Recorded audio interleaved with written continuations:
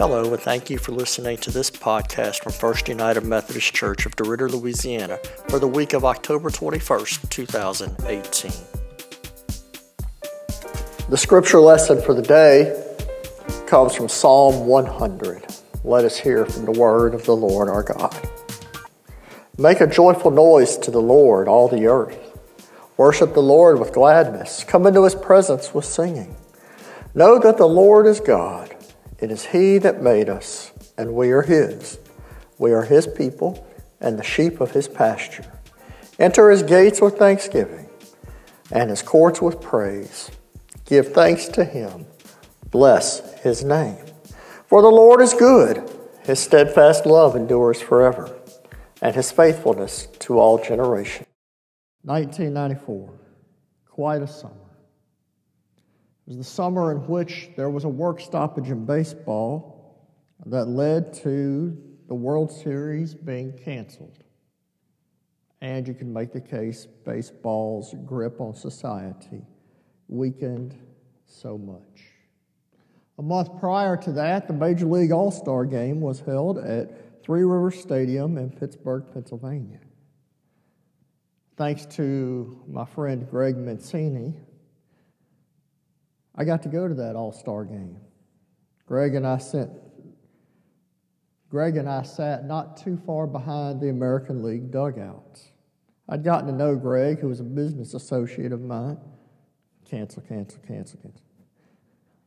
was 1994, the year that Major League Baseball, for all intents and purposes, lost its grip on America. It was the year they had a labor stoppage in August that led to the World Series being canceled. The month before that, the All-Star Game was held at Three Rivers Stadium in Pittsburgh, Pennsylvania. I was there thanks to the generosity of Greg Mancini, one of my dad's business associates. I'd gotten to know Greg through attending various games at Three Rivers Stadium in a luxury box, and I was home from college at the end of my freshman year, and Greg called me and said, "Hey, let's go to the All-Star Game." And it was a great All-Star Game. Back and forth. The National League was up 2 runs on the top of the 9th inning. Sold-out ballpark. Greg and I looked at each other and said, "Well, this is pretty much done. Let's get on out of here." So we decided to go beat the traffic. We're walking out of the stadium and through the parking lots, and we heard the crowd roar. And we looked at each other. Turns out, the National League came back in the bottom of the 9th to tie. And then the game was won in extra innings. I have the ticket stub that says I was there. I have the program that says I was there. But I was not there. I missed that part of the game. Because I had assumed that I knew what would happen. And I missed a truly historic moment at the only All-Star game that has been played in a season where the World Series wasn't played. I've thought a lot about that night over the years, and I thought about it even more preparing this message. This message where we come to the second vow of membership that we make when we join a United Methodist Church, that we will support this congregation's ministries with our presence. And I wonder how often we fall into the same mistake that my friend Greg and I fell into at the 1994 All-Star Game. How many times do we find ourselves absent from truly miraculous things within the life of the community of faith because we're not there? I think sometimes we miss just how much God does within our community of faith. But it's not just about what we miss by not being there. But it's also a statement that we believe that God doesn't have something in store for us to bless others with when we're present in the life of the community. How many times do we really entertain the idea that God's going to use me this morning to bless someone? It's funny, a lot of times you'll hear talk about old school Methodism. The fact of the matter is, the founder of the Methodist movement, a man named John Wesley, would not recognize a Methodist who is not in worship every Sunday as being an old school Methodist. John Wesley would not recognize as an old school Methodist someone who was not in a Sunday school class or other Bible study that met weekly. John Wesley would not recognize as an old school Methodist someone who did not have a small group that had the authority to ask us some pretty impossible questions. John Wesley would not recognize as a Methodist someone who was not present in the life of the church, because John Wesley understood we have to be here. And don't get me wrong, there's a lot of great things in life. I remember as a child we had a camp on Toledo Bend where we would meet my grandparents. Spent a lot of time at that camp. Lots of other things going on in the world. And yet, here is the second vow we take to be present. It comes before giving, before serving, because we know and we claim the ministry of presence is absolutely essential if we are to be the community of faith to which God has called us. In this passage, today's passage from Psalm 100, we learn a little bit about what happens when we're present in the worshiping life of the community. You notice the psalmist starts out with this psalm of worship by saying, "Make a joyful noise to the Lord." Goes on and says, "Worship the Lord. Enter his gates. Give thanks to him." You notice that it all points to God. That's the first thing we see today, is that a disciple's presence points to God. Our time reflects our priorities. And a disciple's presence in the life of the church, a disciple's presence in worshiping, is a statement about a life that is pointed to God. We can get distracted in many different ways and go many different places. But the reality is, when we gather for worship, when we gather in the life of the community of faith, we are pointing to God. It's something that people in our lives will know, they will see, that we mean it when we say that we try to love the Lord our God with everything we have and our neighbors as ourselves. But the psalmist doesn't leave us just at pointing to God. The psalmist shows us through his words that a disciple's presence is joyful and thankful. How is it that we are to be in community? How is it that we are to worship? We are to make a joyful noise. We are to come into his gates with thanksgiving. A disciple's presence is joyful and thankful. For you see, when we gather as the people of God, we gather as gracious recipients of grace. We are joyful for the fact that we come together as God's beloved. We are gathering as thankful people because you and I know that all of creation exists out of God's grace. And by gathering together and being present, we push each other to be joyful and thankful for God's work in all things. We have to ask ourselves, where else are we going to facilitate this? Where else has God laid it out for us to be people who are joyful and thankful? Further on in this passage, we see, know that the Lord is God. It is He that made us, and we are His. We are His people and the sheep of His pasture. A disciple's presence reminds us of place in creation. A disciple's presence reminds us of our place in creation.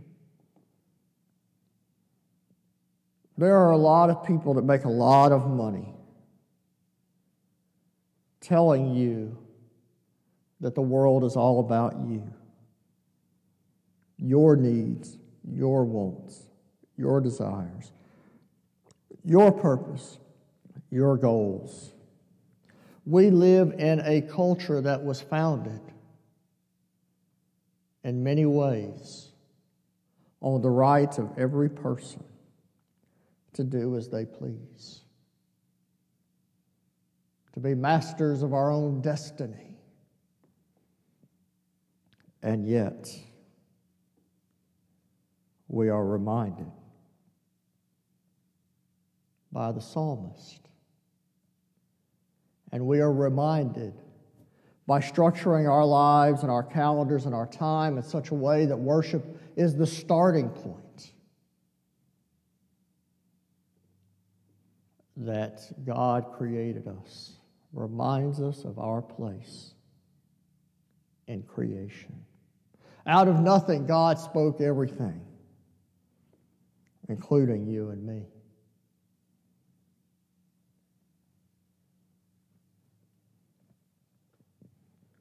Further on, we see that a disciple's presence bears witness to God's goodness and faithfulness.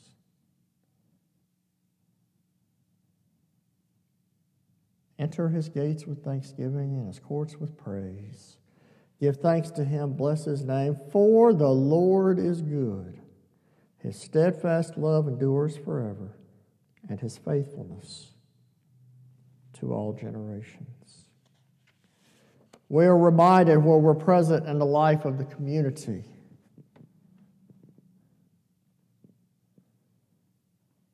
We are reminded of these truths of God's goodness and faithfulness.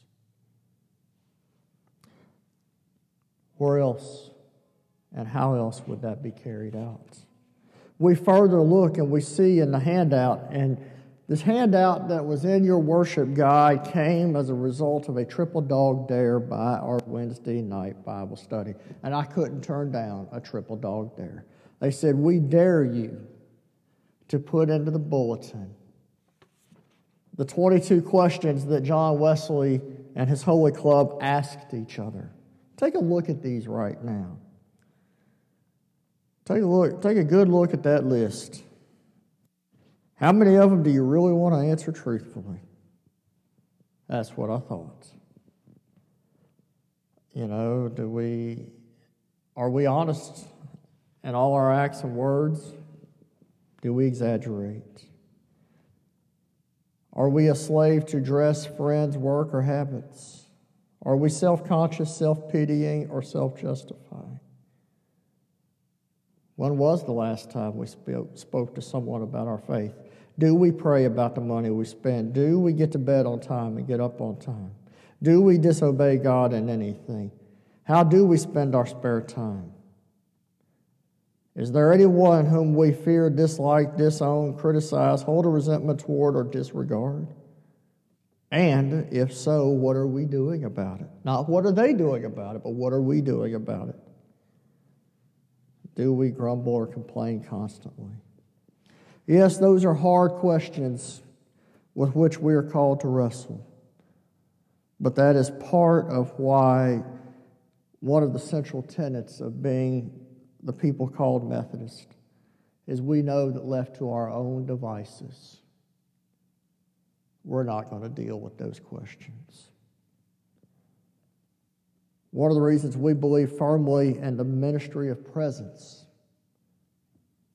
as one of our 5 core commitments is we know that we must have a community of faith who will ask us questions like these. As we say at the bottom, do I have a group of people in my life who ask me these kinds of questions, and I trust enough to answer them honestly and without reservation? I have news for you, brothers and sisters. That ain't going to happen without the ministry of presence. John Wesley said it well when he said, "Holy solitaires is a phrase no more consistent with the gospel than holy adulterers. The gospel of Christ knows of no religion but social, no holiness but social holiness." Hear that phrase again.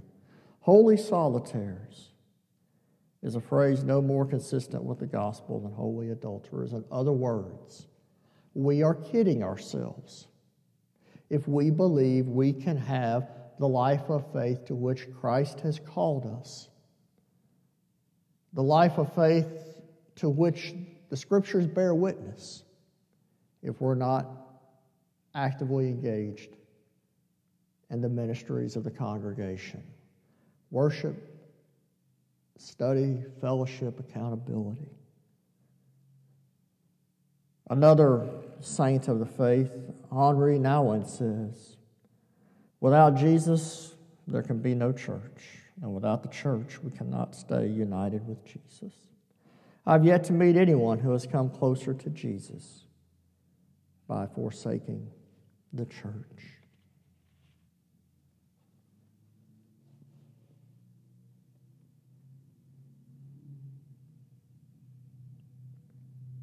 A disciple's presence points to God.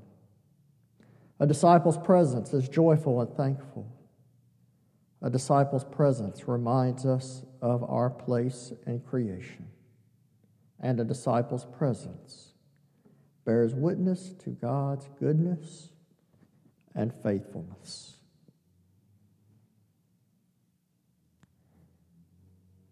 You should never leave a baseball game early because you think you know what's going to happen. And we must never, ever, ever delude ourselves into thinking that being present in the body of Christ is an option for the faithful Christian. It is essential to who we are.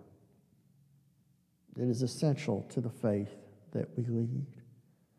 It is essential also because when we do not engage in the ministry of presence and worship and study and service and accountability and all the other ways, when we are not present, we are making the statement that we do not need what God is providing through the men and women that make up our community of faith. We make these vows to support the ministries of our congregation.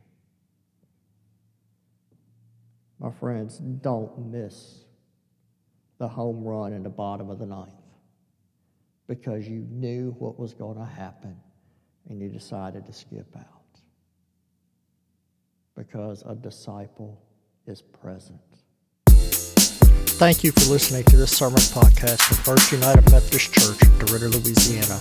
You can find out more about us at fumcderitter.org. Thank you and have a great day.